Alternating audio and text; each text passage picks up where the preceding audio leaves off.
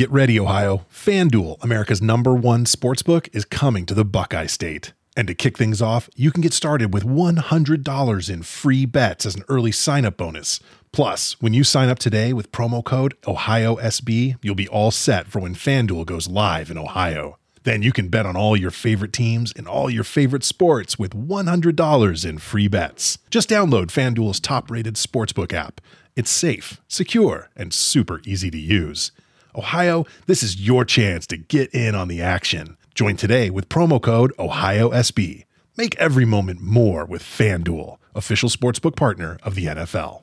21 plus and present in Ohio. Bonus issued in non-withdrawable free bets that expire 7 days after FanDuel accepts its first real money sports wager in Ohio on 1/1/23. Unique user identity verification required. Offer ends on the go-live date. Restrictions apply. See terms at sportsbook.fanduel.com. Gambling problem? Call 1-800-GAMBLER. You're a holiday powerhouse. You host the dinners, shovel neighbors' sidewalks, and make everything from scratch. You definitely don't need help making the holidays happen. But Dunkin's Holiday Blend Coffee? A warming medium roast complete with sweet notes of dried fruit and molasses. Or a cranberry orange muffin made with real cranberries just might convince you?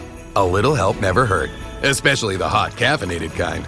America runs on Dunkin'. Price and participation may vary. Limited time offer. Terms apply.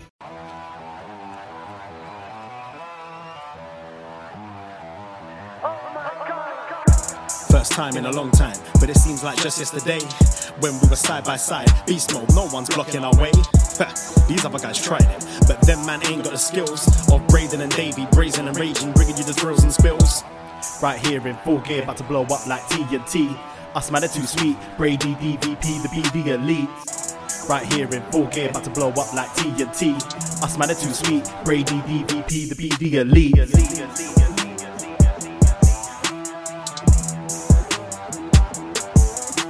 Hello. Davey Portman here from Up Next for a brand new edition of BDElite. It is Saturday morning, 11 a.m. Eastern time, and with all the schedule changes with playoffs and Dynamite moving around, Braden is not here today, but I am joined instead by Mr. Shot in the Dark himself, John Sino Evil. How are you today, John?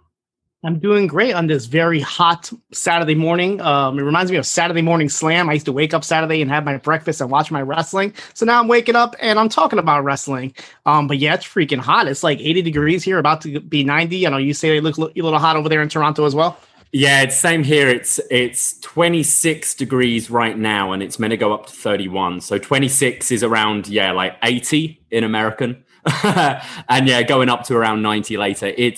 It's hot, and I got a bit carried away last night and ate way too much food. I had the grill going, I had steaks, I had chicken, I then had ice cream and cheese and all that. So I felt pretty revolting this morning. So I thought I'd punish myself with a run before doing the show. And I am just a gross, sweaty mess now as I close all the windows in our apartment to try and keep the sound of the city out. And I'm just in a bit of a greenhouse, sweating in my own filth right now, John. So you didn't get any of those vouchers? You didn't get any Big Macs? I heard that there was a bunch of vouchers being thrown around. Oh, unfortunately not. No, I missed out on that. And I missed out on my Winners Inner Circle t-shirt. I mean, I got to check under your chair. I always got to check under your chair. At least the crowd had something to take away from that show, right? Literally, they took home a shirt, yeah. So we've had a very busy week once again on the podcast. On Up Next, you can see our free movie review of Army of the Dead. Listen to Braden and I not talk about the film and talk about Dave and his son for a few hours. And then we have a new episode of Was Next is available on the Patreon. We're finally up to Big E's title defense against Conor O'Brien. And more importantly, things are really heating up in the William Regal Cassius Ohno feud. Yes, on the Patreon, we go back in time and we review old episodes of NXT. And then tomorrow, we've got a special episode of Up Yours coming up, where we're joined by Andrew McDonald to talk all about the King of Trios tournament, in particular, Night 2 from 2009. That features this fantastic match between El Generico Nick Jackson, Jigsaw, and Kota Ibushi. So we'll be talking all about that tomorrow, as well as our usual shows we've got up on the feed. Up next, we released on Tuesday. Here are all our thoughts on NXT. And then you've released an episode of Shot in the Dark, John, as well. So if people haven't listened to that yet, what are you covering this week on Shot in the Dark? This week, I know that the Ring of Honor is going to start like their new Survival of the Fittest tournament, which was like a really popular tournament they used to have back in the day. Names like Adam Cole had won it, so they're going to start doing that as well. NWA is going to be coming off of their pay-per-view, which is this Sunday, so we're going to have that show. And then AEW Dark. I mean, last week was pretty interesting. They only had 8 matches on Monday and 5 on Tuesday. I didn't know what else to talk about. I'm like, this is great. So with crowds coming in now, maybe this is like the new era of AEW Dark. But as we'll get into it, I feel like Dark has had better episodes than Dynamite's last night. Maybe. Yeah. For people that don't like it when we're negative, maybe turn off now. But let's talk about positive. You and I kind of over the last few months, especially when kind of everything was locked down here in Ontario for a long time, was covering Impact Wrestling a lot, mainly because of the whole Kenny Omega belt collector story. But they tried something a bit different on Impact, and obviously we don't have an episode of Deep Impact up this week, but I know you've written the report for Post Wrestling.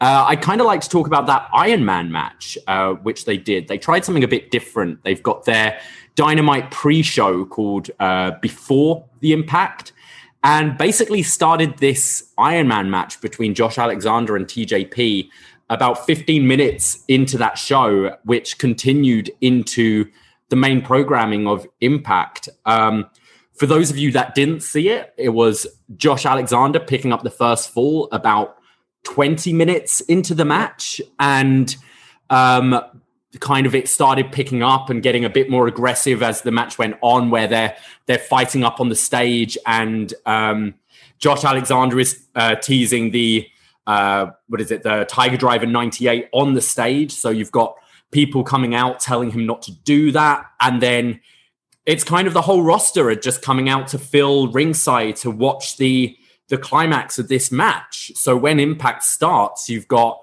Alexander and TJP going at it with all of Impact roster there watching. TJP picks up a full, kind of surprising Alexander with about 5 seconds left on the clock, which takes it to overtime. And then Alexander ultimately winning there. But hell of a match, I thought, and really something that Impact should be pushing, and as many eyes as possible should watch this match, because I think Josh Alexander is a real highlight on that show for me at the moment, just for putting on great, like, credible wrestling matches. And TJP, I know he's not everyone's cup of tea. He's certainly not mine with some of his silly comments he makes, shall we put. But you can't deny how good a wrestler he is. And I really thought this was an excellent Iron Man match. What did you think, John? Yeah, the match was amazing. I mean, before the Impact, it's a show that's like free. They showed on Access and YouTube before, and nobody ever watches it. I mean, I don't even cover it in the show. It's whatever. But this week I had to watch it just because of the thought of the first ever Iron Man match in Impact. And yeah, it was great. And like you said, like when they had like slowly the roster was coming out, and they even said on commentary, like they were backstage watching the monitor and they just had to come out and see this like amazing match. It was kind of cool because we never got fans or even roster ringside. So it was the first time seeing that. But it was very smart transition how they went into the main show. And then like it was smart because after they announced tickets for Slammiversary, it's going to be the first time they bring fans in. So those tickets sold out right away. You had this great promo by Josh Alexander where he was like, all this outside talent is coming in, taking our titles. If anything, I'm the true champion of Impact because I'm actually part of this roster. And he kind of teased something with Kenny Omega, which is maybe something we could see down the road. I mean, this definitely escalated Josh Alexander more than TJP, obviously. I mean, TJP definitely had a great showing, but I feel like this is all about Josh Alexander possibly taking the reins as one of the top guys in Impact going forward. I think he should be, because I think he's such a... You know you're going to get a good match when it's a Josh Alexander match. I kind of was a bit critical when they announced that they're putting this match on before the Impact. I was like, what? Because I'd heard reports from the tapings that this was a really good match. But actually, I thought it was a great idea because once Impact starts, just visually so different to normal. You're starting the show gone midway through this match, the Impact roster's there. It kind of made the show feel exciting to start with. And just the pace these guys were working at for over an hour. What was it? An hour and 5, hour and 7, something like that. Yeah, they went into sudden death. And it was another 7 minutes. My only real gripe was there was a lot of commercials. But since then, they have put the full match on YouTube with no commercials, the whole Impact before the Impact as well. So it's up there. If you guys want to watch it, I definitely recommend it. Yeah, I know Josh Matthews said after the match, we'll make sure this is out there in its full as soon as possible. Great idea doing that. But personally, I think the original Iron Man match is maybe the most overrated match in wrestling history because I don't think much happens until the final stretch. But this whole hour and a bit just kept me really interested. So I think Impact, again, it's Slammiversary coming up, a lot of releases. Sounds like they're trying to make some moves, but I hope it's more moves in the direction of focusing on the likes of a Josh Alexander and maybe similar talent rather than bringing in your William Morrisseys, etc. Well, don't forget, see what I did there? Steve Cutler. Or Macklin, Steve Macklin, as they call him, had I'll be honest, as soon as they showed him, I'm like, it took me a second to realize who it was, but then I kind of got the heads up earlier that he possibly could be coming in. I'm like, oh, it's Steve Cutler, which I think is great. The fact that he's solo and Impact is definitely the place for him, somebody like him to reinvent himself and totally try something new, because he would definitely, what's he going to do on AEW? Be on Dark? Impact, I think, is the perfect spot for him to go there and reinvent himself. I like Wesley Blake, but I'd rather Cutler kind of get his own chance to shine and become something. I think Cutler really does need to reinvent himself. I think right from his kind of time with Forgotten Sons and stuff, he was the more forgotten one of the three, I would say.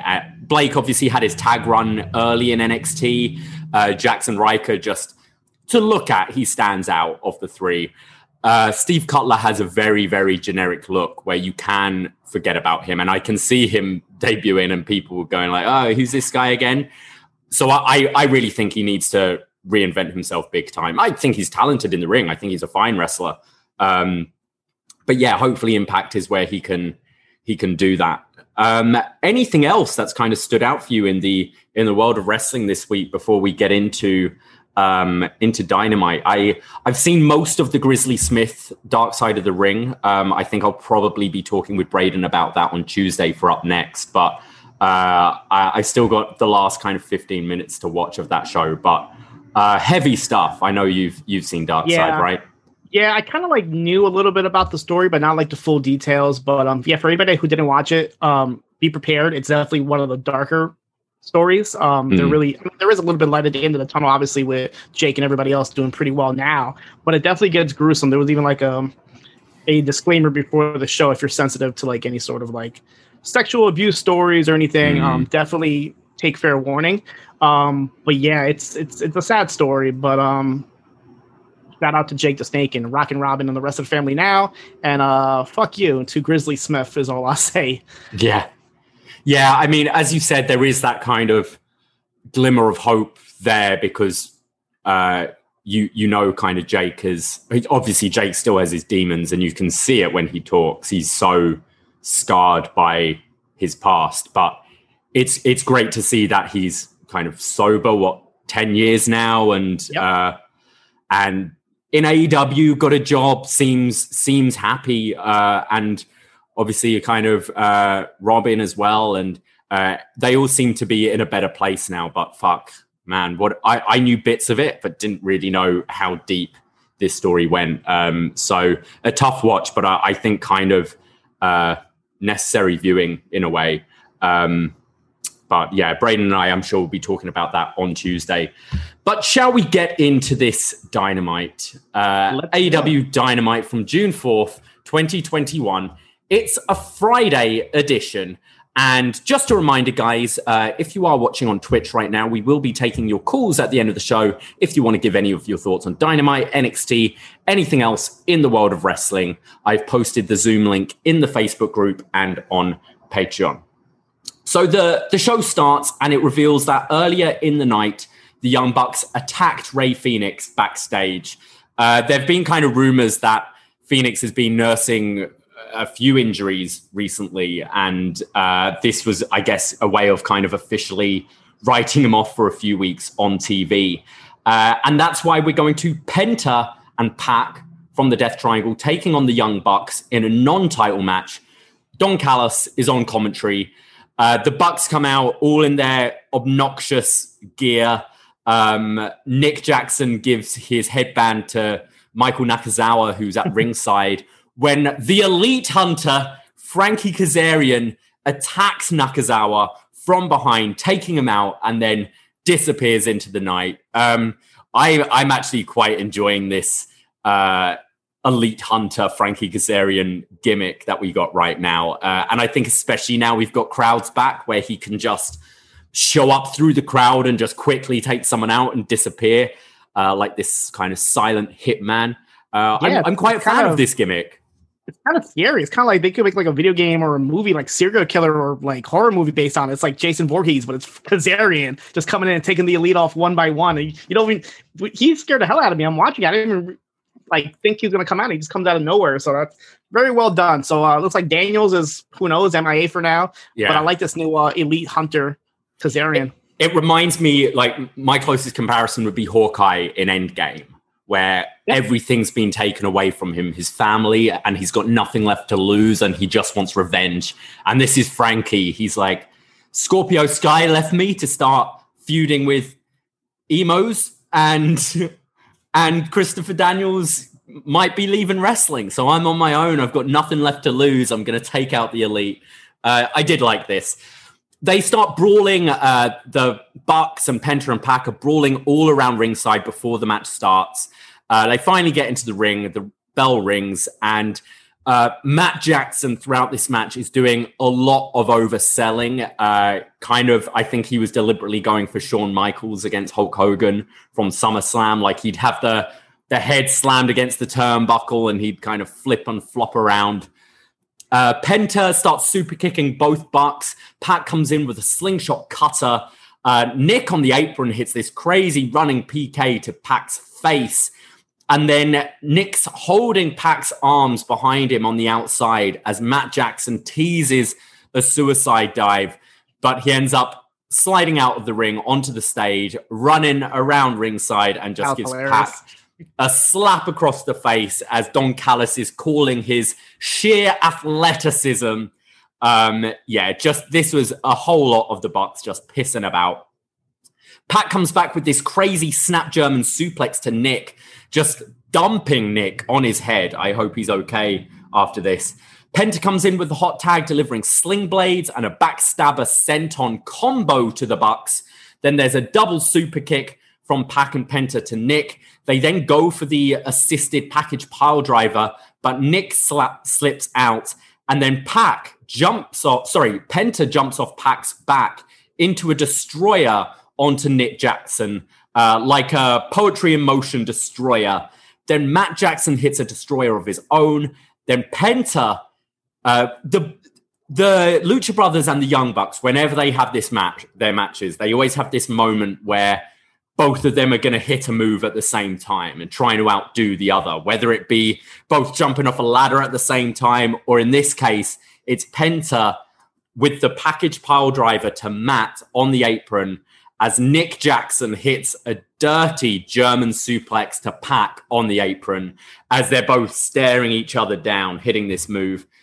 Nick then pulls Rick Knox in the way as he gets kind of inadvertently thumbed in the eye, taking the ref out momentarily.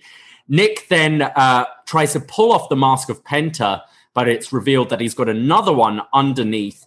Penta hits the package pile driver, and then Pat goes up top, hitting the Black Arrow, but Matt Jackson breaks up the pin. As Rick Knox is kind of distracted with the thumb to the eye, Brandon Cutler on the outside uses the camera, and Nick stacks up Pac for the pin, and the Young Bucks win.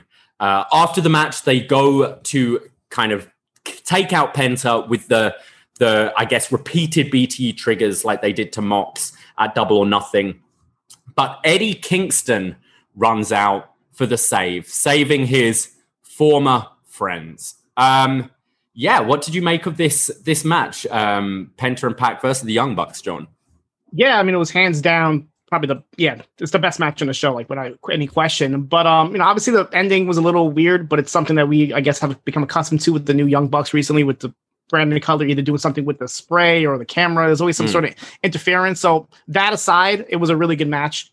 The spot with Nick Jackson running around the ring, that was hilarious to me. I have to admit, though, Rick Knox is a bad referee. Like, I feel like whenever like there's a pinfall attempt, he has to like make a lap around the wrestlers, set himself up, and it's like, I understand it's part of the story, but it looks so bad, especially like when he's right in front of his face, you see the camera spot from Cutler and all that. But yeah, it was a good match regardless. They did mention at the top that I guess Moxley is injured after his match from Double or Nothing, so that's the reason why he wasn't there. And also I realized that Phoenix has been injured, but I think he's been with the whole Spanish announce team change. I think Phoenix has been covering on the Spanish announce team. Oh, okay. And it should be noted that Alex Abrahantes wasn't with Pentagon. I'm not sure if that's because he was on commentary or something happened with that. So that's something, I guess, to take note of. And Eddie Kingston, I think I own those same red shorts. And he looked like me on a Saturday morning when I forgot to get milk and I got to run to the corner store. That's exactly how he was dressed. Like, it was hilarious. Yeah, I think I enjoyed this match. I think by design, it didn't kind of reach what this match potentially could. You look on paper, Penta and Pac versus the Young Bucks, this should be nuts. Whereas the Bucks currently in their kind of with their character, this heel character, having watched that A&E special on Mick Foley recently, it kind of reminded me of Mick Foley in ECW, where you expect to see the nuts hardcore stuff with him, but when he turned heel, he kind of removes all that and wants to wrestle properly. And that's kind of what the Bucks were doing here. They were denying us of all their usual crazy spots. And sure, we had crazy things like package pile drivers on aprons and like leaping off destroyers, but this didn't quite reach the level that I expected it to.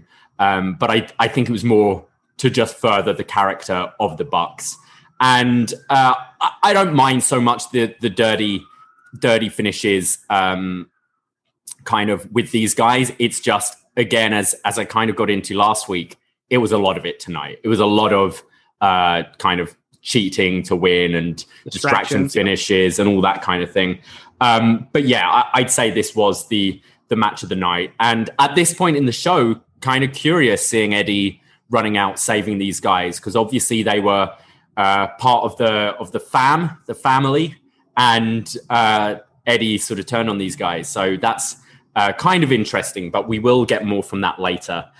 I do also think I quite enjoy the sort of Hulk Hogan selling when like the Jacksons are overselling moves that don't particularly hurt too much. But Matt Jackson keeps on doing this thing when he's being beaten down on the outside where he's staring at the camera and overselling. And to me, it's too much at times, because I know they're doing it to kind of piss you off and wind you up. But sometimes it's at moments where, you know, he's being choked by like wires on the outside and he's doing this deliberate overselling, and it just makes it look fake, right? Yeah, they're trying their hardest to get everybody to hate them. And I guess that's one of the things you can definitely do to get heat. Yeah.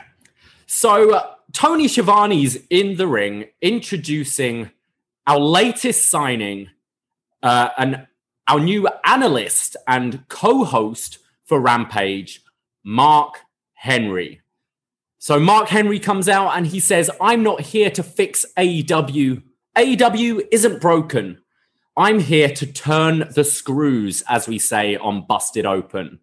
And then Schiavone asks the question, apparently we've all been wanting to know, will Mark Henry come back to the ring for a return? And Mark Henry goes, "Right now, I'm not going to say yes, but I've got a lot left in the tank." Let's just pause there, teasing a Mark Henry return to the ring. Look, I like Mark Henry, but I can't say I've ever been a fan of his matches. I can't honestly say I'm too interested in his analysis on wrestling. This is a big, like, world's strongest man powerlifter who got by for many years in wrestling being a big guy, you know? I think Mark Henry, is a great signing for being backstage. I think especially I see a lot of criticisms with AEW on their use of performers of color. And I think having a veteran African-American backstage with a lot of kind of your younger guys there, I think can offer a lot of advice of how to navigate yourself in this industry as a person of color. I think there is definite value in Mark Henry. For me, it's not in front of the camera at this point. And I certainly am not interested in a in-ring return. And the crowd here were being polite because it kind of felt like, it's a legend. Yeah, okay, do you want one more return? Yeah, sure. But I couldn't really sense that the crowd were too excited about this either. Am I on my own here? Am I being a bit harsh on Mark Henry? No, I 100% agree with everything you said. It doesn't hurt. I mean, it doesn't help that like him and the next person that's going to come out with no music. And I feel like when you do that, there's no pop, like there's no like big theme or big thing on the screen to make everybody excited. So here's Mark Henry. He had the little pinkish salmon shirt. So I was like, okay, what's going on here? And the whole left in the tank thing. But I 100% agree. Like I don't see any benefit of him being on Rampage because now it's like every single show has like a former WWE guy on commentary. It's like, okay, we understand. You got Paul White here, you got Mark Henry there. Him wrestling, I don't want to see that unless it's like a one-off thing to put over like a powerhouse Hobbs or something. That would be great to have him just come in and just demolish Henry just to get Hobbs over. But him as a coach is definitely like the reason why you should have him there. I mean, he's the guy that discovered Bianca Belair. He discovered Jade Cargill. So have him there, have him recruit people of color and push people in general. Just like he'd be a great person backstage. And just like you said, he's probably the only person representing people of color backstage now. So I think that's definitely the reason why they brought him in. It also doesn't hurt that like his best friend Paul White is there as well. But as far as wrestling goes, no, unless like I said, the one-off to just get Powerhouse Hobbs over, I don't want to see Mark Henry wrestling every week. Because when he was wrestling on Raw or SmackDown, people didn't really like that. So why would they like that in AEW? I can't think of a good Mark Henry match. I'm sorry. Like I think of that salmon suit angle, which was fantastic. But I can't say I'm too excited about seeing him wrestle. And I'm not too excited about the next person either, because Vicky Guerrero comes out yelling, "Excuse me." And look, if you're flicking the TV on here, I think this is such a bad look. Vicky Guerrero, who I've been tired of that gimmick for years. It had its moment, but it screams kind of 2012 to me, Vicky Guerrero. Yeah, and what a way to make Mark Henry look like nothing, right? Like, here's Vicky, get the hell out of the ring. And no response at all. He's like, okay, I'm just going to get out of the ring. Like the same way that Randy Orton told him to get the hell out of Raw. Now he just got out of the ring as well. It's like, you could have said something, Mark. Like, so she's here to introduce a man who has won championships all over the world. And if you can actually decipher anything she's saying, because she's just fucking screaming down the mic, she introduces Andrade El Idolo. And zero pop, I'd say, because no one here had a clue what Vicky was saying. And out comes Andrade, the former Andrade Cien Almas, Andrade El Idolo, one half of my favorite match ever, Gargano v Almas. And he looks fantastic here. He's in this kind of bottle green suit. I think he's even hasn't he got his name like stitched in gold on the inside? Yeah, El Idolo is inside. El Idolo looked fantastic. He gets on the mic and says, "I used to say I am the face of Latinos, but today I am saying I will be the new face of all elite wrestling." I mean, to me, Andrade signing to AEW should be the biggest moment of this show. This should have been a huge moment. It happened at around the 10:30 mark, so not like top of the hour or anything. I know that's probably different because it's a later showing, but Vicky Guerrero just screaming, butchering his introduction. Jim Ross on commentary had no idea how to pronounce this dude's name. Called him Andre BDElite or something. What a flop of a introduction, I thought. Look, don't get me wrong. I am so excited having Andrade in AEW. The kind of matches you can get with this guy. Obviously, Andrade Kenny, which is happening at Triple Mania. But so many other interesting matches this guy can have. But why is he with Vicky Guerrero? I think this is such a bad move, such a bad look from AEW. And I'm kind of surprised by it because it really feels they're starting to fall down this trap of, oh, you're an ex-WWE guy. And I think Andrade is the kind of ex-WWE guy you absolutely want on your roster, but it just looks bad, especially after a segment having Mark Henry and Vicky in the ring. I think they completely butchered this debut.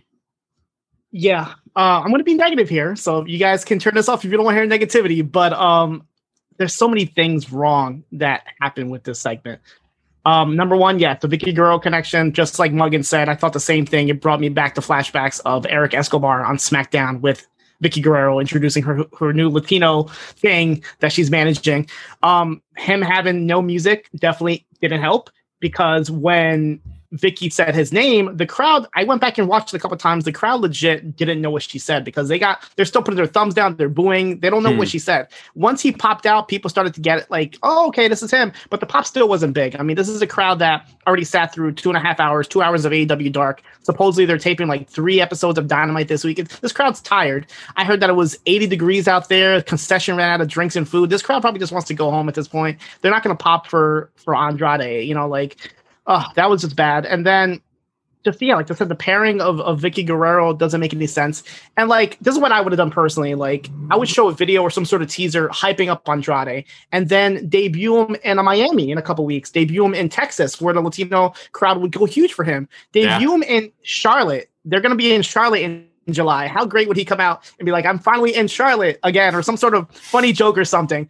But just to debut him here with zero build, zero reason, he has this match with Kenny that's not till August, have him come out and get in Kenny's face and say, hey, just so you know, I'm watching you, I'm here.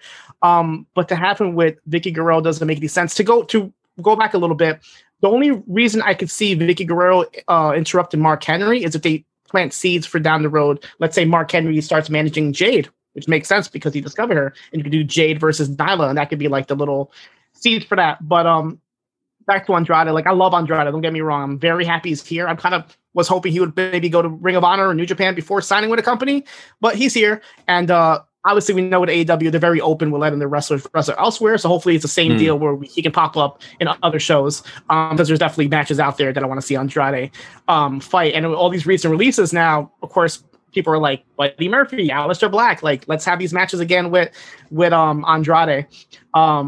But the whole debut was very fumbled. I don't understand the reasoning for this. It's let's just say they wanted to get viewership, then ease it or hype it up. There was zero of that. And I know in the past, Tony Khan has kind of overhyped stuff, but he could have maybe said something to the effect of, stay tuned, there's going to be a new face.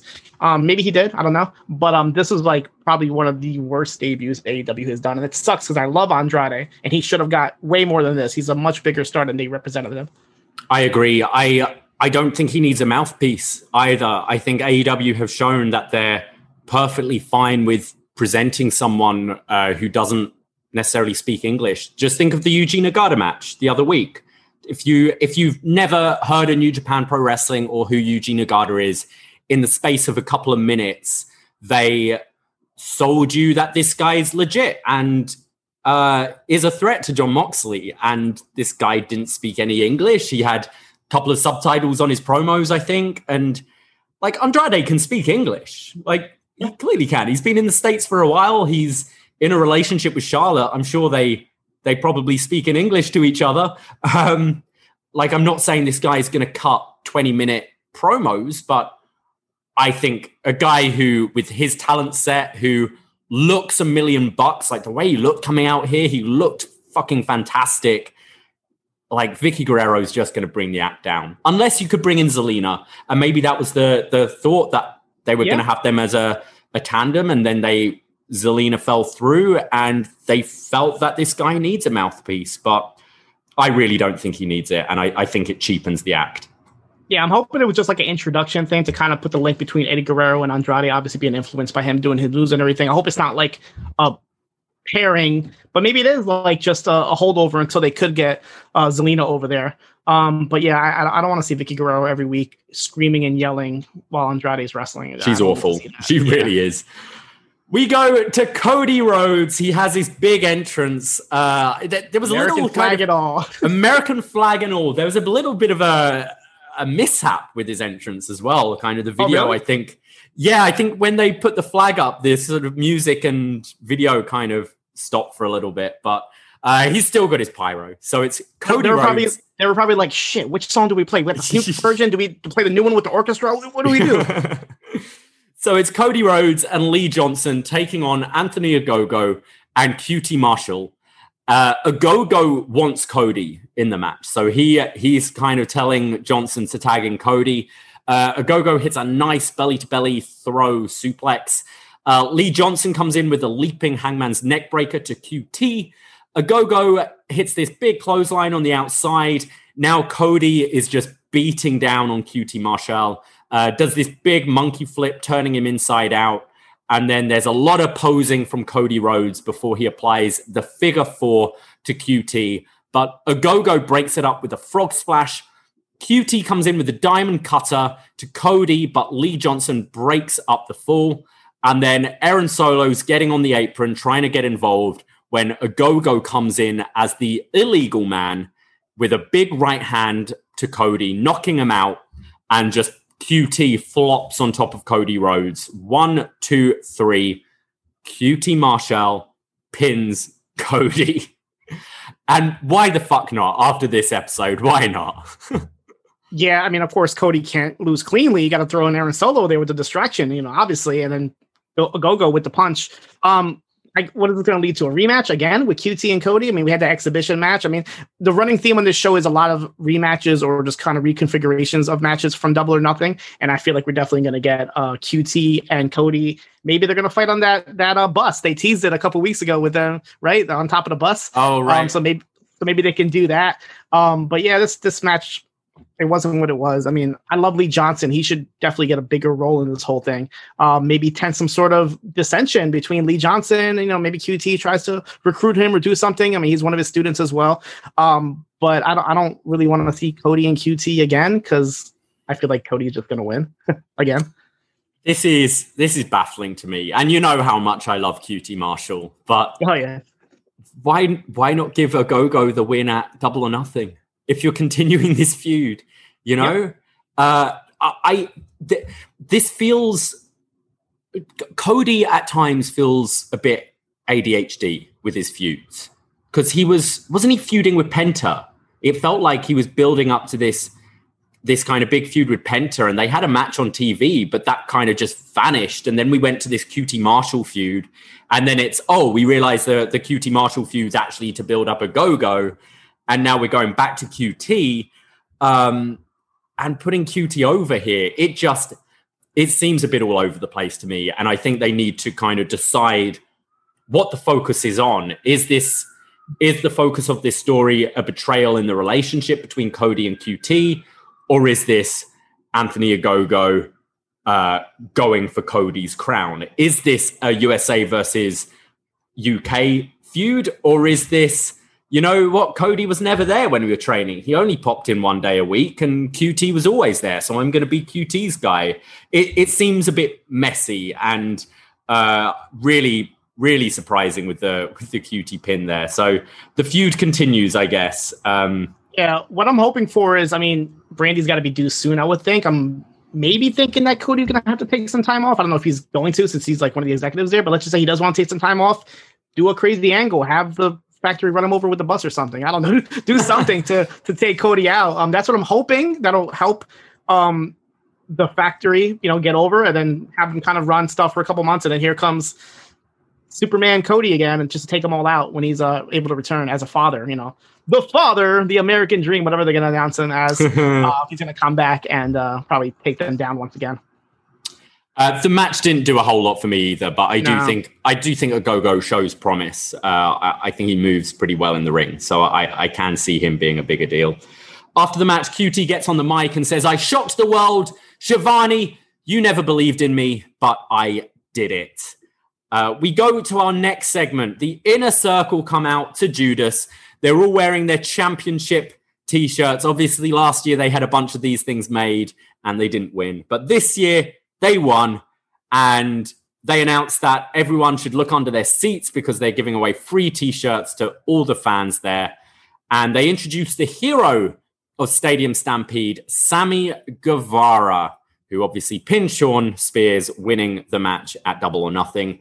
Guevara says, "What a rush," ending it by doing a 630 on that idiot Sean Spears. And he said, "I've been doing that 630 for years. I used to do it off the roof of my house, and I'd climb on the roof and my mom would say, 'Hey, get down from there.' So I'd come down with a 630. And he goes, "To go from the roof to the main event of Double or Nothing. Wow. And I love you all. I love all you fans. I love all the Inner Circle." Santana gets on the mic and says, "What did we actually accomplish apart from being able to stay together? Because we still got to see the Pinnacle here every week. They're still here. And a true accomplishment would be seeing them lying in a ditch somewhere off the I-95.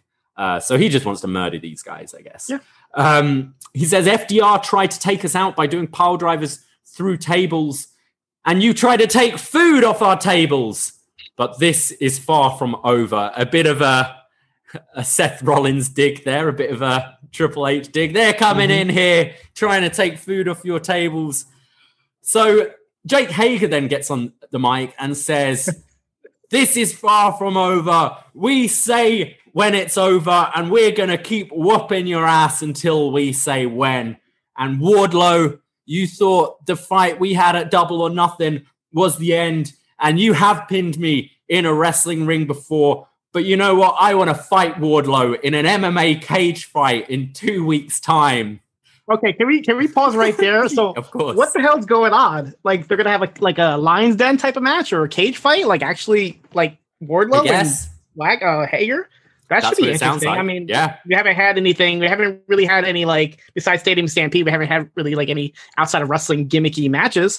It's not going to be no fight pit. I can probably promise that. But it should be interesting. But like, realistically, wouldn't Wardlow just get his ass kicked? I don't think he has any sort of MMA experience. I could be wrong. But this is interesting that they're doing this. I guess it's some sort of draw they're going to do. I feel like it might be cinematic, right? I feel like it's not going to be filmed in Bailey's place. I don't know. Maybe it's like an outside, like underground type thing. Oh, I don't know. I can see. I think especially with having, won't this be this? Oh, this will be at Daly's place. It'll be taped one. Yeah, that's the thing, because like it's going to be a show that's already taped. So I can't see them taping this in front of a crowd. I can see it more of like a backstage thing, maybe in the chair room that Sean Spears likes to stay in. Maybe they'll tape it in there. I'd prefer more of a Lion's Den fight pit style than cinematic. As you said, it might not necessarily be in front of a crowd, but I don't really want kind of heavy editing and stuff for this. But again, this just seemed like this show was just feeling very random to me. And even the announcement of this cage fight, it felt a bit blink and you'll miss it, you know? Just everyone's going off on their promo, and in the middle of this whole thing, Jake Hager just announced, "Oh, we're going to have a MMA fight in 2 weeks." But I am curious. I think that could actually be quite fun. Now, do they bring in somebody like Kurt Angle as the special guest referee, just like he did for the fight pit? He's out there. Oh, maybe. Shamrock, perhaps. Shamrock is another one. Right? Yeah. I don't know. Yeah. I guess he's done with Impact, right? But like, Angle has that history with Jake Hager, so I can see, Angle, Shamrock. They gotta bring somebody in. Like a match like this, you don't just have a Aubrey Edwards or Rick Knox out there. I feel like maybe I'll get that Steve Blackman return I've been wanting for so long, and he'll look exactly the same. Jericho then gets on the mic and says, "When I think of Sean Spears, it pisses me off. When I think of Wardlow powerbombing me off the stage, it pisses me off. When I think of that slimy, no good MJF throwing me off a cage, it pisses me off. You tried to end my career and my life after you pushed me off the blood and guts cage. I keep on waking up in cold sweats thinking about what could have happened, and I must settle the score. Until I can ruin your life like you tried to ruin mine. It will not be enough. MJF, you called me the GOAT. And if I am as good as you think I am and good enough to build AEW up to be the greatest wrestling company ever, I need to beat MJF. I am going to beat MJF. This isn't over. And the Inner Circle never forgives and never, ever fucking forgets. He said effing, but yeah. Good promos from everyone. Ortiz just standing there looking pretty. For Jericho, they've kind of got this thing down now where they're letting everyone kind of say their thing, and Jericho wrapping it up at the end. Great intensity, but I think you messaged me yesterday going, it looks like we're getting Double or Nothing Backlash coming up, right? Yeah, I mean, I don't think Sammy said anything about Sean Spears, but everybody else kind of like went off with their significant others, I guess, from the Stadium Stampede match. You're going to have the FTR versus Santana Ortiz. You're going to have MJF and Jericho, I'm guessing, in some sort of stipulation match. And obviously, we're going to get the cage match with Wardlow and Hager. But yeah, I mean, I guess that's what's happening now, right? Where do we go from now with MJF and Jericho? You already had a Stampede. You had a Blood and Guts. Like, what's next? I mean, could you do a loser leaves town and write Jericho off for a bit, perhaps? I really feel the Pinnacle need to win this feud eventually. Oh, yeah. And the whole thing just feels booked backwards. It reminds me of WWE when, I mean, we're coming up to the Hell in a Cell pay-per-view. And so often they're now starting feuds in the cell when it really should be that great blow-off. And that's exactly what we happened here. We went from Blood and Guts, which for me should be the ultimate payoff, and then went to Stadium Stampede, and now we're going to the individual matches. You know what this reminds me? This reminds me of Batman versus Superman, Dawn of Justice, where you had everybody together, and then you had like the solo movies after, the reverse of Marvel, basically. That's what's happening now. It's like now we're gonna get and I totally forgot about Santana Ortiz going through those tables, like on the Go Home show. Like realistically, they should have been injured off of that, and I don't think they showed any sort of injury. That should have been done maybe after or like. Or during the Stadium Stampede. Yeah, you're right. They're in the Stadium Stampede and then build up to their return. But yeah, we're going to get all these singles matches, which I'm happy for FTR and Santana Ortiz because they've been forgotten about in the whole tag team scene. And both of those teams should be champions or in the championship matches at this point. Yeah, that's definitely the combination I'm most looking forward to. And I'm not negative about the pairings. I just think this whole feud is completely back to front. But yeah, Santana Ortiz versus FTR. Absolutely. That's a match I really want to see. I'm actually looking forward to this Wardlow-Jake Hager match. I think that could be great. And Jericho MJF, the blow-off needs to happen. And I feel that will be the final blow-off to this feud. What do you do with Sammy? I mean, he's not going to fight Sean Spears. He already got the pin on him. So you got to do something different with Sammy, I'm guessing. Maybe put him against Miro. That could be a future match down the line, I could see. I mean, I feel Sammy and MJF have beef as well. So you could always do that as well. I mean, Jericho, is this a legit injury with Jericho? This dislocated elbow? I think he said it was. He still had the thing on his arm. So maybe they are going to write him off. Foz has got to be going on tour sometime soon, right? I mean, everybody else is having crowds. So I'm sure Jericho's going to be one of the first rock concerts out there with fans.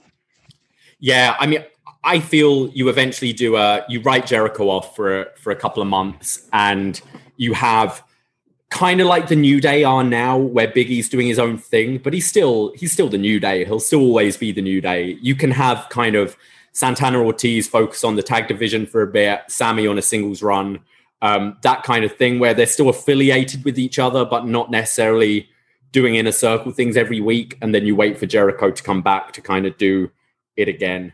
Chris Leone in the chat reminded us that Sturgis is going to be in August again this year. So Jericho's definitely getting ready for that. Oh boy. Good promos, just a bit weird. We go backstage to the Best Friends, and Chucky T is saying, look, Don, Kenny, do I need to hold your hands and walk you through what happened at Double or Nothing? And Trent picks up and says, Cassidy beat you twice, Kenny. And Don shouldn't have even been there. Don interfering, distracting the ref. And look, what a surprise. The bad guys cheated and they won. And Cassidy finishes by saying, if you think this is over, it's not. So Cassidy obviously wanting a bit of a singles match, which I imagine we'll get against Kenny in a few weeks after the Jungle Boy feud. Kenny is a busy man. He's fighting in Impact. He's got Moose. He's also starting something with Sami Callihan, so I'm sure that match is going to happen.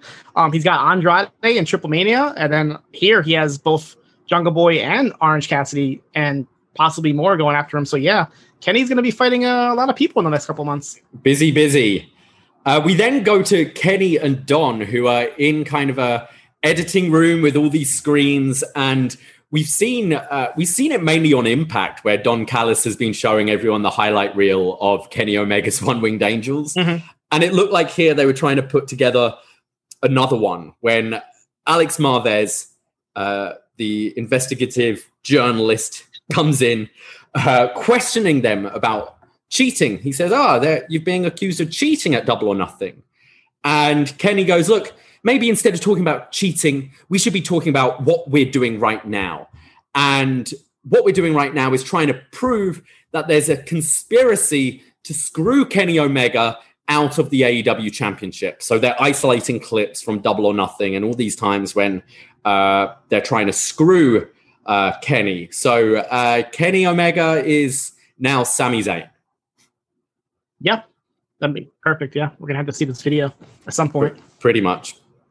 We go to, it shows us that we're getting the Jungle Boy match in 3 weeks. I think they announced at Double or Nothing it was going to be 2 weeks, but it's now going to be in 3 weeks. Is this the Saturday Dynamite? Yeah, I was looking at the calendar, so it looks like that's going to be the first time they go back to being live, because the next 2 Dynamites are going to be taped. I know next week it's a Friday. The week after that, they haven't said what day. It all depends on NBA. But that Saturday is going to be the first show back with a live audience. So I heard that Tony Khan's going to try to treat this show kind of like the quarterly special shows that are going to come. So it's going to be a pretty big show. So I can see maybe like Andrade having his first match there or something else happening. But yeah, this is going to be the big Saturday show. That's going to be live. Kenny finishes by saying there's a big difference between being a Jungle Boy and a Jungle Man and a Jungle Man and a Jungle Champ. But he's like, but I love the guy. I love his music. And they start singing Tarzan Boy and try and get Marvez to awkwardly join in with them. And that brings us to our next match of the night, Jungle Boy pairing with Christian Cage to take on Private Party. Private Party now, you know they're in full jobber mode because they don't even wear ring gear now. They wear their street gear to wrestle. JR was so mad. He was going off on them. I can't believe they're dressed like this. It's all unprofessional. He was going off on them. This, to me, always just screams like, oh, you're moving into that jobber role. When Baron Corbin started wearing his waiter outfit, when Corporate Kane was a thing, just wearing his slacks, J&J Security, it's not a good look, I don't think at all. And I really can't take these seriously. I was listening to Sandra Gray, who's a seamstress for AEW. She was on their newest podcast, and they were asking about everybody's gear and everything. They're like, oh, so when something like Private Party comes out with their regular gear, do you do any adjustments or anything? She's like, no, that's all them. They buy whatever they want and wear, makes my job easier. And it's 2 less things I have to work on. So there's some nice action from Jungle Boy here where he's just taking out both Quen and Cassidy. He does a nice kind of springboard moonsault into a double arm drag, taking them both down. Private Party are then pissing around doing the 5-second pose to mock Christian. And they even pick up kind of a limp Christian at one point to do the 5-second pose with him before Christian wakes up and counters this into a double inverted DDT. Jungle Boy then comes in with a nice-looking brainbuster to mark Quen, applies the snare trap to Quen, but Cassidy breaks it up. And then Cassidy uses a thumb to the eyes to Jungle Boy and rolls him up with the tights, but Jungle Boy kicks out. Jungle Boy, there's this awkward moment where him and Mark Quen are fighting on the top turnbuckle, and he's meant to drop Quen down off the turnbuckle into the snare trap, but Quen unfortunately drops right on his head here. This was scary. I couldn't believe it. I thought he really got hurt. I hope he's okay, but that looked definitely not as planned. Yeah. And this leads to the finish where Quen taps out to the snare trap. But yeah, I hope Mark Quen is okay. Again, this match didn't do a whole lot to me. Unfortunately, Private Party to me are just kind of falling lower and lower down the rankings in my eyes. I don't think the Matt Hardy pairing is particularly working for them. I don't find them sleazy enough heels to particularly hate. I think their work is fine. Isaiah Cassidy, especially kind of when we've seen him in those singles matches, is really quite impressive. And there's definitely potential there with these guys. But when you keep seeing sort of new teams being brought in and stuff, and I do feel these guys are just getting a bit lost there. And I can't say the match did a whole lot to really showcase Jungle Boy and Christian too much either. Yeah, the match was what it was. Jungle Boy is going to be a star regardless. I don't think they need to try to force his theme song down everybody's throat. Like, let everybody organically just do it. Like, the whole thing backstage with Kenny singing along, it's kind of like a WWE thing to do. It's like, oh, we don't want people to do this, but they're going to end up doing it anyway. The only person I approve singing along is Taz, because that's my favorite part of AEW Dark every week, is Taz trying to sing the song, and it sounds hilariously bad. But Jungle Boy, he's just natural. He could just do this on his own. I read somewhere that maybe this can transition to him possibly dropping the Jungle Boy gimmick down the road and just becoming Jungle Jack Evans, as JR loves to call him anyway. So I can see in the next couple of years maybe Jungle Boy transitioning into a more not serious style, but I guess his gimmick is kind of like doesn't really need to happen. I mean, his story is what it is. I mean, his dad's a famous celebrity, and he, like Christian said a couple of weeks ago, he met him at a show backstage at the Staples Center, and he saw in his eyes that he wanted to be a wrestler. So he had a story right there. You don't really need to do this whole Luchasaurus or Jurassic Express gimmick, I think. But he has a bright future. The kid's very young, but I can see like in 5 to 6 years, this kid being the top star in any company. Yeah, I don't think he should ever drop the Jungle Boy name, but he should be Jack Perry, and Jungle Boy should be like Hangman Adam Page. Right, just like a nickname. Yeah. It's like Shawn Michaels can still be the Heartbreak Kid in his 50s, you know? Yes. But I do think maybe sort of dropping more the kind of Tarzan-like gear and stuff like that. Evolve the gimmick a little bit, yeah. And I'm sure he's already filling out. He looks a little more muscly than he was kind of when we first saw him in AEW. So I think bulk up a little bit more maybe. But yeah, I'm with you. This guy's going to be a star. He already is, but the sky's the limit. We go backstage to a Team Taz promo. Wait. Before that, we got to talk about Matt Hardy and Christian. Oh, I'm sorry. Yeah. Oh, we're gonna get this epic match that we've never seen before. Anywhere. Yeah. After the match, Matt Hardy beats down Christian and hits the twist of fate on the stage. Yeah. So we're getting to a Matt Hardy Christian feud. John, I was trying to block this out of my mind. JR is going down memory lane between the possibility of Mark Henry wrestling again. He was so happy at that thought, and he started bringing up his old TLC memories and the memories of Christian and Edge and the Hardy Boys. And yeah, we're going to get this. We're going to get a ladder match, aren't we? We're going to get some sort of TLC match between Christian and Matt Hardy. I feel like something's going to happen. Again, just I don't know what they're thinking right now, because they've done such a great job so far with Christian. I think it was a great idea having Jungle Boy go over him. I do think we'll get that Christian Kenny match eventually. But I like that they've been having him mix up with different guys until now, working with Team Taz and doing like the Hobbs match and stuff. But to go to Matt Hardy and Christian again, on the same show where we just saw Mark Henry and Vicky Guerrero in the ring. No, the main event we're going to get into. It's very 2000s SmackDown. It's This was bad. I don't know anyone who's interested in this match, Christian versus Matt Hardy. Christian versus anyone else, and just keep Matt Hardy in this manager role with the occasional 6-man tag, I'm okay with. But yeah, this is not just not a good look, I don't think, at all. So we go to Team Taz, who Taz, again, just always sounds great on the mic. Basically tells Paige to find himself a tag partner from the Dark Order to face Cage and Hobbs. And so they'll have a match, I think, next week. I think it was confirmed it will be 10, Preston Vance teaming with Hangman to take on Cage and Hobbs, which should be a pretty fun match. I think Cage and Paige have had really good chemistry so far. So seeing Hobbs and 10 mix it up as well, I think this is good. And do you see the babyface turn happening next week for Brian Cage? Maybe not necessarily, but I can definitely see some more seeds being planted there. Yeah, I can't see like the full turn, but I can definitely see him like costing the match or something, and then getting into a shoving match with Hobbs or somebody else. As long as Hook doesn't get attacked, leave Hook alone. Leave Hook alone. Sting and Darby Allin come out, and Sting says, I've had so many incredible experiences in wrestling, but Double or Nothing will be a night I will never, ever forget. Double or Nothing right here in Jacksonville stands up with anything I've ever done in this business. And the crowd are all chanting, you still got it, to Sting. And Sting looked genuinely pretty moved by this. And he says, thank you to all of you. I appreciate you so much. And this is when Scorpio Sky and Ethan Page appear on the screen. And they're mock congratulating them, saying, congratulations is in order. And Sting, you were remarkable on Sunday. Now I know why they call you the Icon. You were so good. Hey, you even smelled good. Was that Abercrombie you were wearing? You smelled great, Sting.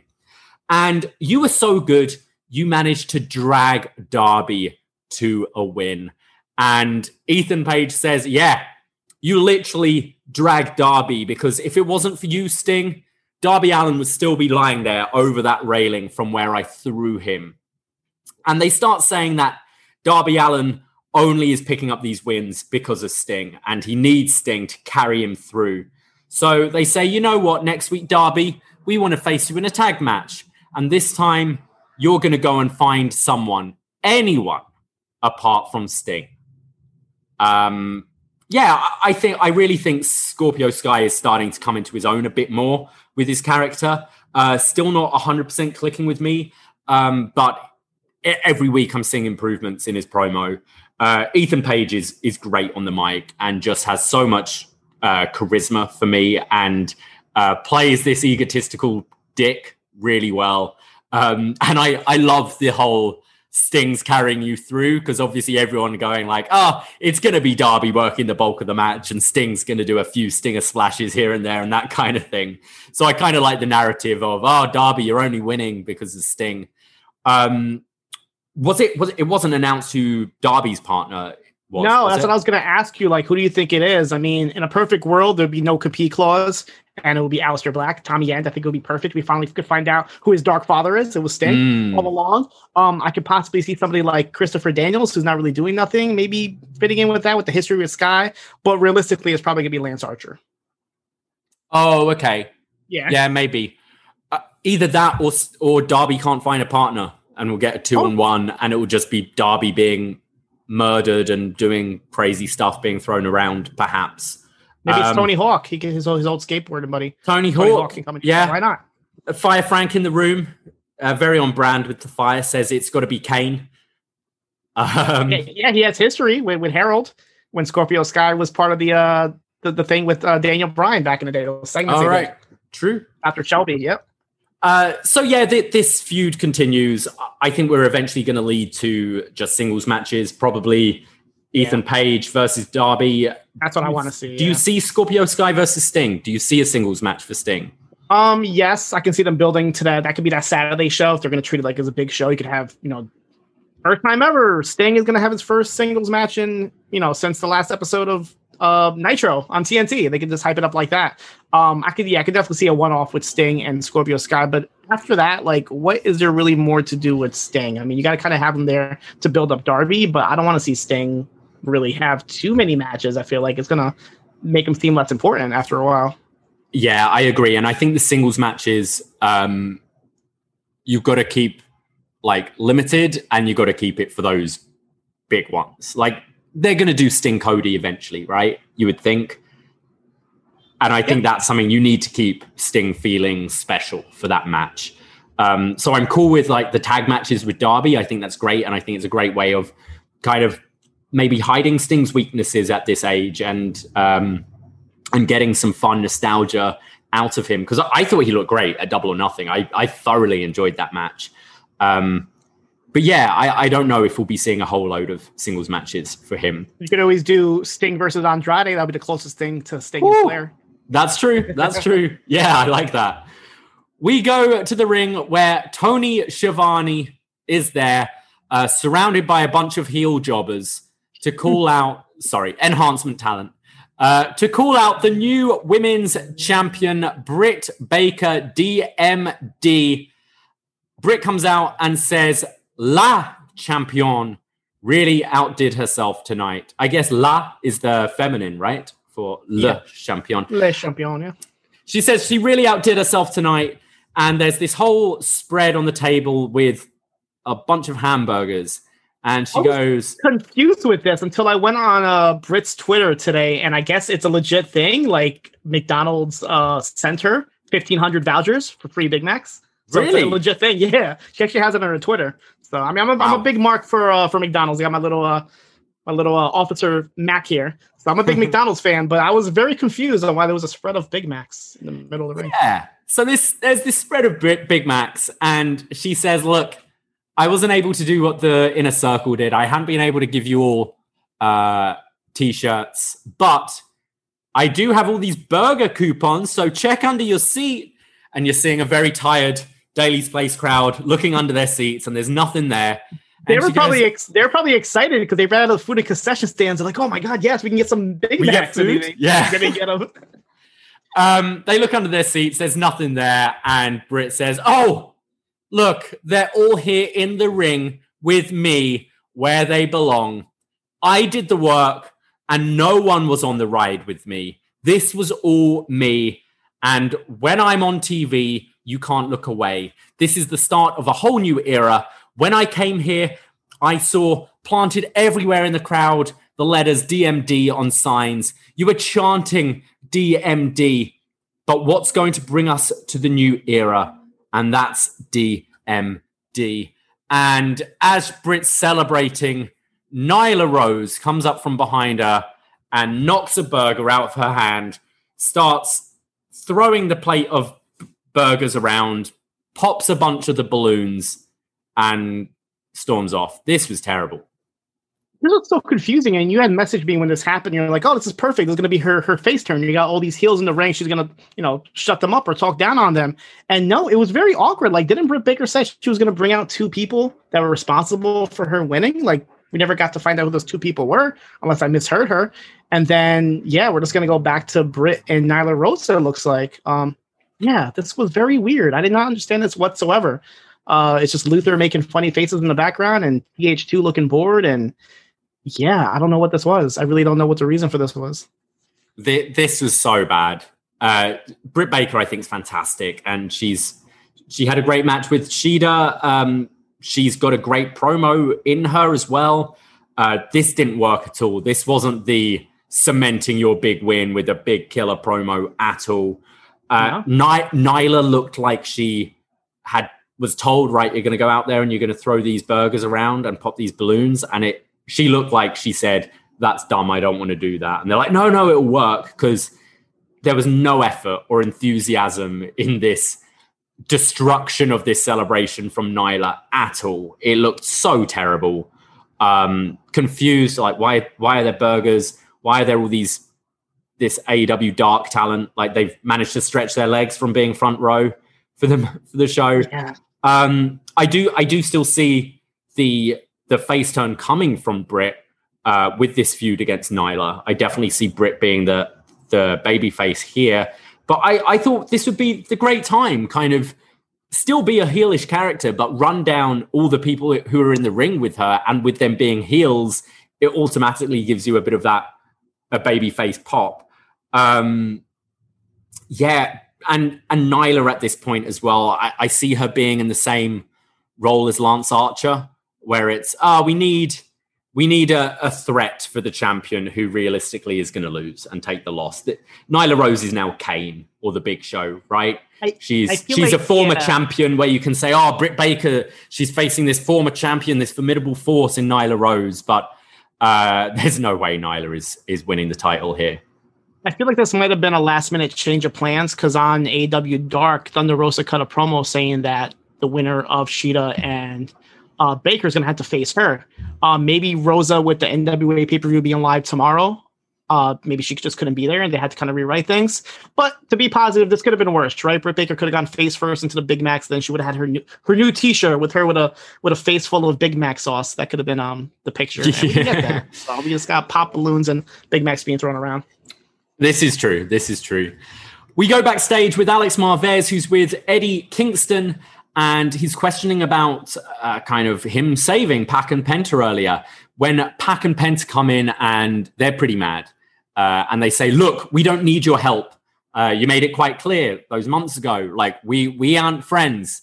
And Eddie does his mock, my best friend, like he was doing with Penta a couple of months ago. And he goes, hey, guys, just think the enemy of my enemy is my friend. Let that marinate a little. I feel this is just something to keep Eddie busy while Mox is away, I guess being a dad. I'm not against this. I think Eddie Kingston is a very complicated character, and this makes kind of pure sense with him. Obviously, we saw him with that feud with Mox, where he wanted to kill Mox to be champion. But hey, I'm not letting anyone else kill Mox, you know? He's my friend. I'm allowed to insult him, but no one else is going to.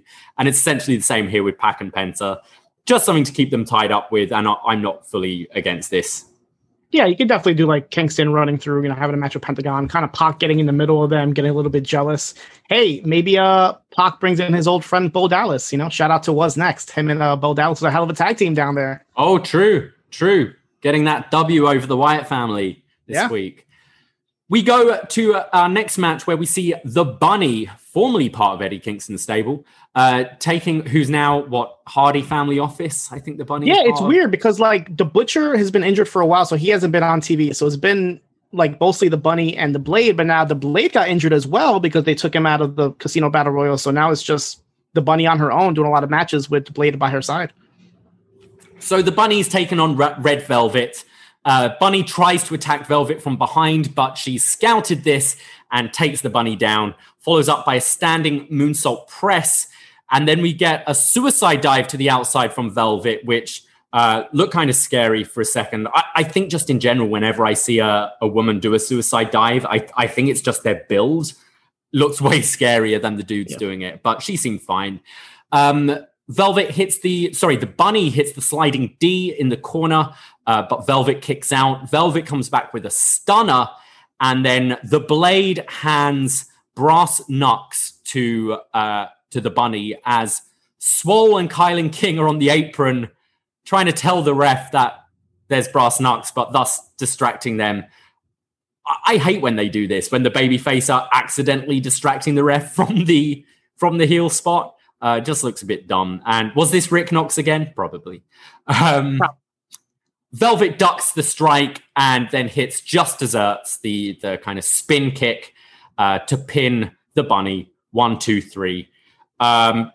Pretty quick match. I'm very high on Red Velvet, and I think it's good to see her wrestle more because I think she can always be a contender down the line. So yeah, more Red Velvet. Let's build this one up.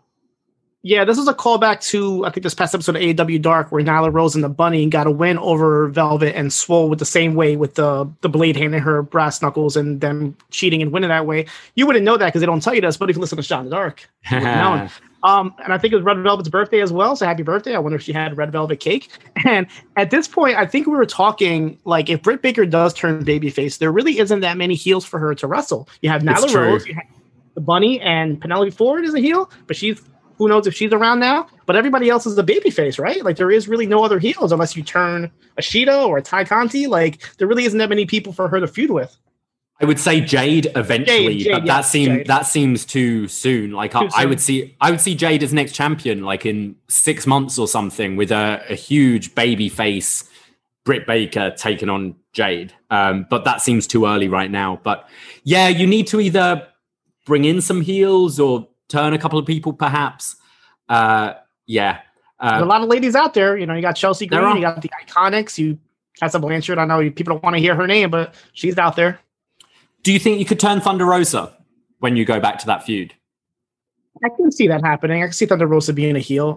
She's like in the NWA title picture right now. Even Serena Deeb was showing a little bit of heel tendencies in her match with Riho at Double or Nothing. So I can see even like a Serena Deeb saying, I'm better than you. The NWA title means more than your title. So I can see that being a match. We go backstage to the Dark Order, and it's Johnny Hungy's birthday. And he said that Tony Khan said that he wanted to give a TNT championship shot to Johnny for his birthday, but he's still not cleared to wrestle because he's still injured. So why did Red Velvet not get a title shot on her birthday? That's not fair. True. Well, Britt's only just won this thing, right? That's true. Okay. And she had all those burgers to celebrate with. So Johnny Hungy says he's going to give his TNT championship shot to Evil Uno. And so that sets up Evil Uno versus Miro for the TNT title next week. And we go to a Miro promo who says, "First, I want to thank God for my power and my wife for being hot." I love that. This is great. So Lana has just been released from WWE, and she put out a tweet yesterday, I believe, saying, "You know what? I just want to take this opportunity to congratulate my husband for winning the TNT championship, 3 weeks ago, because there's that edict in WWE where you can't tweet about kind of other competition, which is so stupid. So she's like, I just want to congratulate my husband for achieving this. So he just thanks her back for being hot. Wonderful.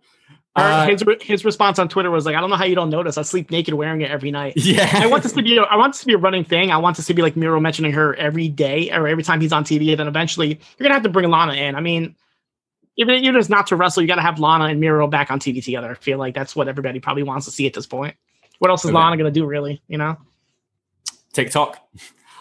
TikTok. I feel like Lana will be fine without working in wrestling, but you could always bring her in. Just I wouldn't have her as a wrestler, and I don't necessarily think Miro needs a mouthpiece. I think he's great, but if you want to complete the act, I was always a big fan of Rusev and Lana back in the day. He says, "Uno challenged me, but he isn't as strong as me, and I'm going to use this to give a lesson to the locker room that you can't come after someone like me when you know." You can only come after me when you know you can survive. So he's like, "Hey, don't challenge me if you know I'm going to kill you." So Miro versus Uno next week. Another great Miro promo. I'm so happy they've turned the corner with this guy, and he's finally doing what he should have done months and months ago. So that's confirmed for next week. We're also getting the Bucks and Brandon Cutler taking on Pac, Penta, and Eddie Kingston, and Hangman and Ten taking on Cage and Hobbs. And that brings us to our main event of the evening. It's Dustin Rhodes versus Nick Camarado in a bull rope match. Now, commentary made it clear to us that there's a difference between a Texas bull rope match and a bull rope match. In a Texas bull rope match, you need to touch all four corners, whereas a bull rope match is pinfall or submission with no disqualification. So kind of the same rules of a chain match or something like that. And before the bell starts, Camarado attacks Dustin. The match goes underway, and Dustin's using the bell to the head of Camarado. Camarado's wrapping the rope of the bell around Dustin's face. And then in the crowd, he pie faces Fuego del Sol, who gets in the way. So Fuego del Sol jumps Nick Camarado from behind, and then Camarado just picks him up and throws him on top of the dark roster there at ringside. A pretty cool spot, actually. We see now...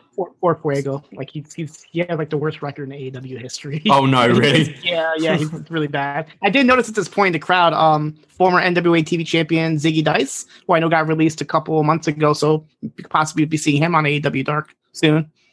We see Camarado, who's now busted open at this point. He powerbombs Dustin through a table that's at ringside, and then Colton Gunn runs out to take out Aaron Solo. We get the final reckoning from Dustin on the cowbell, but Camarado kicks out at 1, and then Dustin kicks Camarado low, and he's still coming back. He's still fighting back. So Dustin drives Camarado face first into the exposed turnbuckle, uses the bell to the head, and then leaps off the top rope with a bulldog, taking down Nick Camarado and pinning him 1, 2, 3 in the middle of the ring.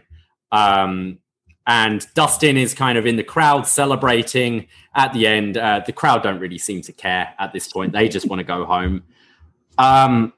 This was just confusing end to a confusing show to me. Why? Why do you do this? Like, okay, you do this on a house show. You do this in Texas in front of Dustin's hometown. You do this on the AEW Dark. Why do you do this on the main event of Dynamite? Like, you don't why put Dustin over Camarado, a guy you're trying to build? Like, I don't understand the purposes at all. In the main event spot on top of everything, it didn't make any sense. The only high spot about this is JR tried to cut a joke with Solo. He was like, Aaron Solo, that little jerk, he needs to be Solo, all right. And then he paused a little bit because nobody really understood him. He's like out of our sight, he needs to be Solo, away from here. And his joke didn't land. But this match just, I don't understand the point of this at all. I like Dustin, but he shouldn't be given this spot. No, I like Dustin too. I think it's pretty incredible for a guy at 52. The way he still moves, he looks great. He can still go. And I'm not saying that this guy should retire. And I think there's a lot of benefit to a Dustin Rhodes working with younger guys. Absolutely. I don't want to see him in a main event. The only reason I'd want to see him in a main event is if it's a retirement match. That's the only hook you could have for Dustin Rhodes. No, I'm not saying lose and retire, but I'm saying that kind of stipulation. Right. Adding the stakes. Otherwise, Dustin Rhodes, he can afford to lose to anyone. It's not going to affect him at all. Nick Camarado, a big, impressive-looking guy, absolutely should have just steamrolled Dustin here. I also think Camarado's not experienced enough to be working a match like this. You think to the sort of chain match between Cody and Brody Lee, both guys are very experienced workers. They know how to work around the kind of the rope, the chain, with it all getting tied up and still be able to do impressive wrestling and things. Both guys were just kind of tripping over this thing. I didn't think it was a very good match at all, and just baffling end. No, I agree. Camarado, he didn't even get past the PC part of WWE. But if you want to get him over, this is the perfect opportunity. The way they were building this, it's it's the first ever Bull Rope match in AEW, which at this point everything's going to be a first of. It's still a new company. But then you Dustin Rhodes has never lost this match anywhere. So what bigger way to put somebody like Camarado over is being the first person to beat Dustin in this match that he's been doing for 30 years? Yeah. Make him a star. Make him, make him be a star. We're there with a bloody cowbell, and then down the road you could go Cody and Camarado. You have a match right there that you could build in one segment. Again, on this same show, QT pinned Cody, and Dustin's pinning this guy. Baffling. I love AEW. Look, I really enjoy AEW. I'm so glad there is an AEW to shake up the wrestling landscape and all that. I thought Double or Nothing, fantastic pay-per-view. I think this is the worst Dynamite they've produced. I thought this was terrible. Terrible segments, terrible booking decisions, terrible match finishes, no real story progression, or any story progression there is are for feuds that I don't want to see, like Matt Hardy and Christian. The one highlight, which could have been a huge moment, the debut of Andrade, they ruined. I thought this was really bad, and I know it's a Friday night and it's on a time that isn't prime time, but also people have different viewing habits, and even though you might not be attracting all those people you get on a Wednesday at 8 p.m., there are probably different people watching TV at Friday night at 10 p.m. who might stumble across your show and might think, oh, actually, that's pretty good. Oh, when's it on next? Oh, it's on Friday again next week. I might watch that. And then you might have a new viewer to come on Wednesdays. I don't understand the sense of ever. I know Raw does it every fucking week, but I don't see the point in doing a throwaway show. And especially when you've got a crowd, you've just got full crowds back. This isn't enticing me to want to go. Do you want to sit in 80-degree heat and watch a load of dark matches followed by this shit? I thought this was a major dud of a show for me.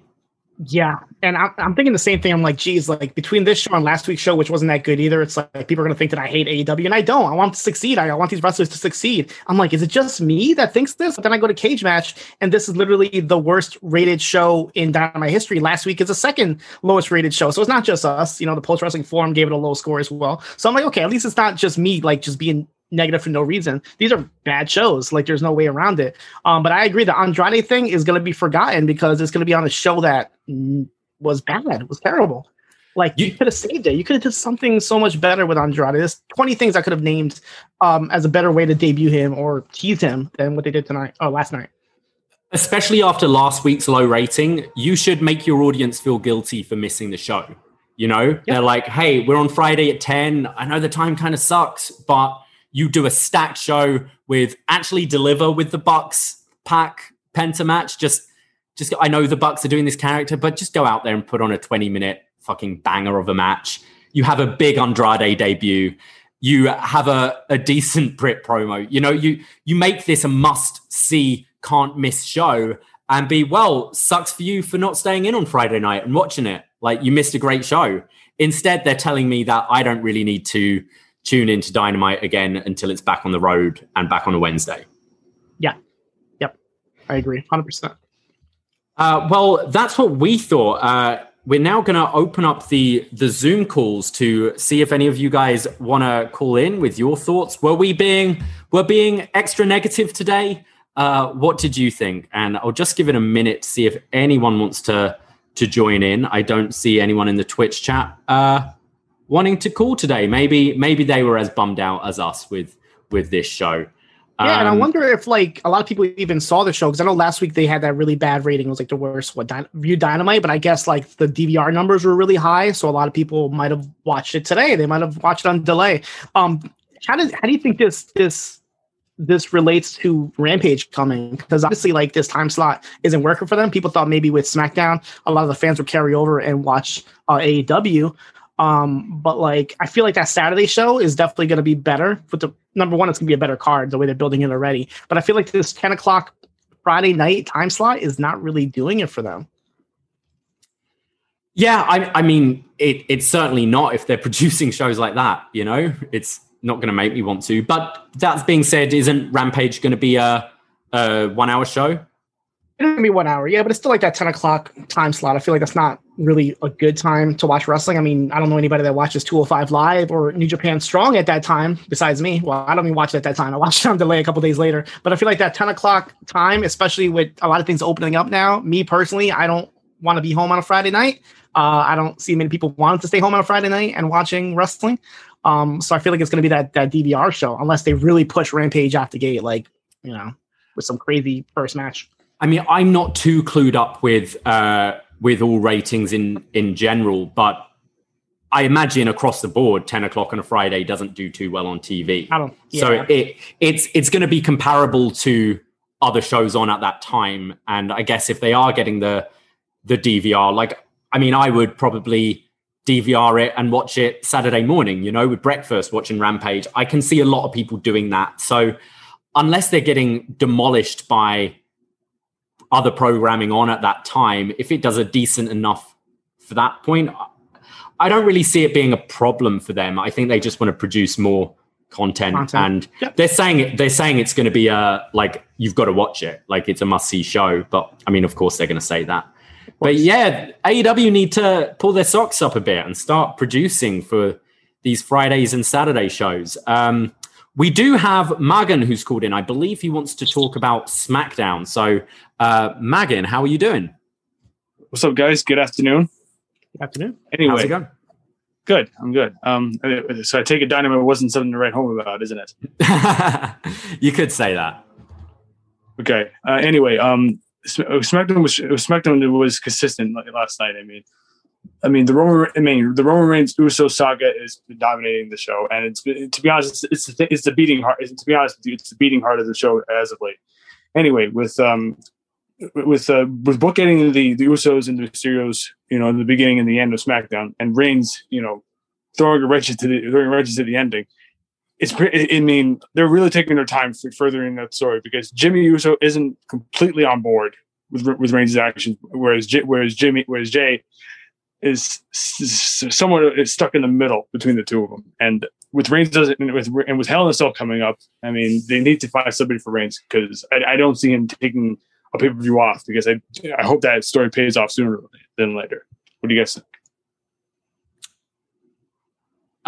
Sino, I'm going to go for you. I haven't caught SmackDown this week yet, although I am I've been following the Reigns and Uso story, obviously. But Sino, after last night, where do you see the direction going for Hell in a Cell?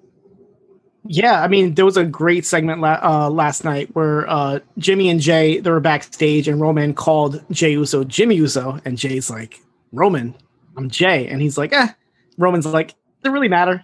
The way you guys are wrestling now. That was like a great moment. He was definitely trying to cause some issues between them, to the point where I think Jay's going to have to turn on his brother. That's all real resolution I could see out of this. It was interesting that Roman kind of messed up the tag team title match, because the thing was like, if the Usos don't win, they disappoint Roman. So it's like, it makes me question, is like Roman gonna team up with Jay and get the tag titles themselves to kind of prove that they're a better team and he doesn't need Jimmy? I don't know. As far as Hell in the Cell goes, I really don't know at this point what they're gonna do. It's like Cesaro's kind of like out of the picture. He's feuding with Rollins. I don't see anybody else really feuding with Roman, unless they do some sort of match with the Mysterios, maybe the Mysterios and somebody, or just do that tag match. You don't have to have Roman defend his title at Hell in the Cell. You can just do Roman and Jay against the Mysterios for the tag titles. I just want to add that, if you go back to I think it was last week where they had that backstage bit with Roman and Jay, Roman feels like Jay's only purpose for being part of the island, so to speak, is basically, helping him. And Roman doesn't want Jay to succeed, although he's gaslighting him, saying that, listen, you were going back to the opening match, but when you're with me, you're in the main event. Your main event, Uso. And I feel like he's planting all these seeds of he's planting all these seeds of doubt in Jay's mind to cause him to question where his loyalties really lie. Because I do think Roman's going to be the wedge that's going to drive Jimmy and Jay apart. And with SummerSlam going to have fans again, that would be the perfect spot for your brother versus brother showdown. Because I feel like that'll be one of the best matches on that card if that ever happens. Yeah, I can definitely see that happening with Jimmy and Jay at SummerSlam. And then there's a rumored Roman versus Cena match, so you could have them kind of spin off and do that in the meantime. Roman versus Cena would be very good, considering how much the ladder has descended since he came back at SummerSlam last year. So Roman did beat him before, so but this feels different now, because Absolutely. He's doing some of the best work of his career. Thank you, Magan. Thank you, guys. Sino, do you think it would be too early to go to Jay versus Jimmy in the Cell and do the same gimmick, as have Roman more in kind of an enforcer role, and it's the same gimmick as last year, where if Jay wins, Jimmy kind of has to come on board and join, but if Jimmy wins, he can go solo? Is Hell in a Cell a bit too soon for that? Because I think so. Yeah, I think you definitely need to still build up a couple touchdowns. I like my idea of having Roman and Jay winning the tag titles against Ray and Dominic, and having them be like, okay, we can do the titles. And then SummerSlam, is, like Muggin said, is a perfect, I think, match to have Jimmy and Jay. I feel like SummerSlam's always the show where the siblings fight, right? Didn't the Hardys fight there? Or the I feel like SummerSlam is always like the Undertaker versus Undertaker. You always have your siblings fighting. So that would be the perfect match, I think, for that. But yeah, a little bit too early. Hell in a Cell's in what, 3 weeks, 2 weeks? It's way too early, I think, to do that match. Yeah, I can't see an opponent for Roman though. So I don't think Russia a feud. I maybe have a challenger set in place for Money in the Bank, but I'd prefer to see maybe a tag match, or maybe Roman sit out this one and just be more involved with the storytelling if the Usos are going for a tag title or something like that. But it's definitely the most compelling story on SmackDown by miles right now. Can you see possibly with Naomi now not having a tag team partner, having her get involved somehow? I feel like this needs more Samoans. I feel like you need more family members. Bring in over Rikishi, bring in somebody, I think, to get this. Obviously, The Rock is like the end game to this all. I feel like you need some more Anoa'is to kind of come in and try to get Jay's head straight, in this whole thing. Yeah, I think there's enough kind of story with just Jimmy and Jay right now, but I'm with you. I'd love to see kind of more Samoans getting involved in this. And with The Rock, obviously, hopefully being the end game whenever that will be.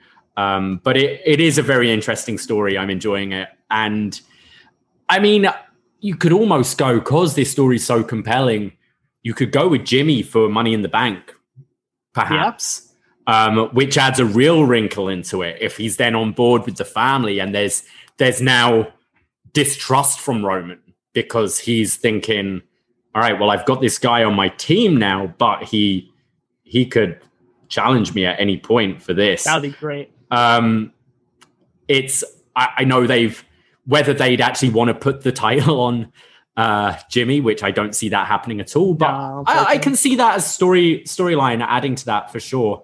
But by the sounds of it, you caught SmackDown last night. SmackDown kind of won the night last night. Yeah, I mean, it wasn't that good of a show. Like, don't get me wrong. The Roman Uso stuff was good. There was a really weird segment with Bayley and Bianca where like Bayley has a thing now where she just laughs. And like she was on the screen and they put her face laughing on the Thunderdome, which like at this point, I'm like counting down the days till the Thunderdome is gone. Cause I'm getting a little tired of it.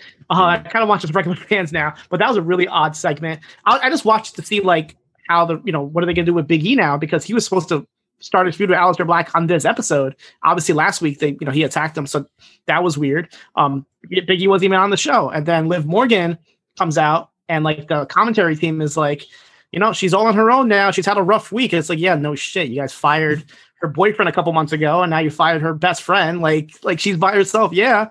So that was weird to see her kind of like just gave me this impression that she didn't even want to be there. I feel like Liv is at this point. She's just like, who knows? She's like throwing her jacket at the camera and stuff. Like it was really weird. But no, it was an okay show. It wasn't like one of the best SmackDowns that I've seen recently. But yeah, it definitely probably squeaked by and was definitely better than Dynamite last night. Well, that brings us to an end of our BDElite shot of JD in the morning at brunch for AEW chat. We'll be back again next Saturday morning. I need to check with Braden if he's around or not, but we'll be doing this same time again at 11 a.m. on Twitch. And I hope I'm not a bad omen. Like I feel like whenever I'm on this show, they just AEW's like, oh, we don't give a fuck. We're just gonna throw Kylan Kang on there. Watches her anyway on Dark, and we're just gonna have a terrible show. So hopefully, if I'm off that week, they can turn things around. But that show I think is being taped now or tonight. Like it's the spoiler. I feel like with fans there, I feel like we're probably gonna get a lot of spoilers out there. I would think so. With a lot of fans in attendance. True. Yeah. Do you have anything you'd like to plug? Tell us once again where we can find Shot in the Dark, where we can find your socials, and any final words from Mr. Sino. Absolutely. This Sunday, I'll be having a report for NWA's When Our Shadows Fall pay-per-view, which should be a pretty noteworthy show. I know Kylie Ray is going to be wrestling there, making her NWA debut. I don't know, she's been kind of off the grid since leaving Impact. So she's going to be on that show. We have Trevor Murdoch versus Nick Aldis for the title. It should be an okay show. Unfortunately, NWA is kind of under the radar now since they've been off of YouTube. But if you want to know what happens anyway, check out my report, which is going to be a 4:00 show. They're going to be early, and I was confused by that. Then I realized that Jake Paul is fighting Mayweather Sunday night as well. So that's probably the reason why it's early. Are you going to be watching that fight? Jake Paul? I think so, yeah. I'm curious. I have to see what happens. Besides that, Shot in the Dark Wednesdays. I've been having Wednesdays by my lonesomes, and I guess it's going to continue next week, which is great because I feel like my listeners have increased since no other shows are that day, so that's good for me. And yeah, we'll see what happens on AEW Dark. We'll see if we're going to get 30 matches or 5 matches. Hopefully 5. Check me out. My handle's right there. CNOEVIL on everything. Instagram, Facebook, Twitter. Check me out. Awesome. And you can find me at Davey Portman. Quick plug, prowrestlingtees.com/upnext. We've just put up some new summer merchandise because we all want to have an Up Next summer this year. That's available on there, as well as our hoodies, all our older shirts. So go check that out. Great guys at Pro Wrestling Tees.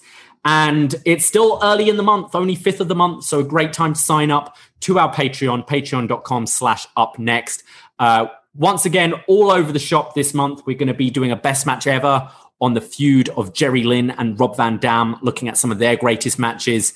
We're going to be doing In Your House Mind Games, which Mick Foley recently talked about in his A&E documentary, his match with Shawn Michaels from that pay-per-view. So we'll be doing that ahead of In Your House, Takeover In Your House 2, which obviously we'll be covering with our watch-alongs and post-show coverage. Looking at a load of different films this month, including Glengarry Glen Ross, and looking at the 50th anniversary of Willy Wonka and the Chocolate Factory. Yes, our Patreon is all over the place, but we hope you find something there you like. Only $5 per month, and you can get all of June's schedule, plus over 300 shows from our back catalogue. And you can find me at Davey Portman on Instagram and Twitter, and you can find us at Up Next Podcast on Twitter and Instagram as well. And join the Facebook group. Always a lot of fun stuff going on in there. But that brings us to an end today. Sorry for being so down on this show. Hopefully next week we're a lot cheerier about it. Because I promise you guys, we do love AEW. As much as it sounds like we don't. It's just wasn't the best show this week. But take care, guys. If you're in Toronto, New York, wherever is boiling hot this weekend, please do remember, drink your water, wear that sunscreen, do not overheat. Okay, take care, guys. Be safe. Ahoy!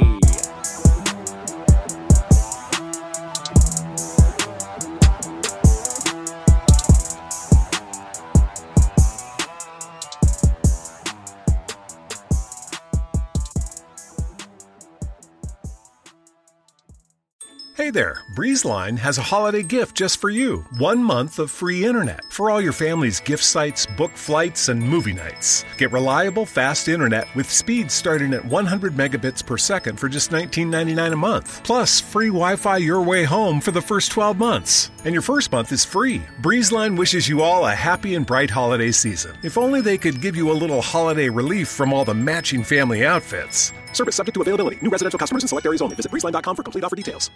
Get ready, Ohio. FanDuel, America's #1 sportsbook, is coming to the Buckeye State. And to kick things off, you can get started with $100 in free bets as an early sign-on bonus. Plus, when you sign up today with promo code OHIO, you'll be all set for when FanDuel goes live in Ohio. Then you can bet on all your favorite teams and all your favorite sports with $100 in free bets. Just download FanDuel's top-rated sportsbook app. It's safe, secure, and super easy to use. Make every moment more with FanDuel, official sportsbook partner of the NFL. 21 plus and present in Ohio. Bonus issued in non-withdrawable free bets that expire 7 days after FanDuel accepts its first real money sports wager in Ohio. 1/1/23. Unique user identity verification required. Offer ends on the go-live date. Restrictions apply. See terms at sportsbook.fanduel.com. Gambling problem? Call 1-800-GAMBLER. Ohio, this is your chance to get in on the action. Join today with promo code OHIO.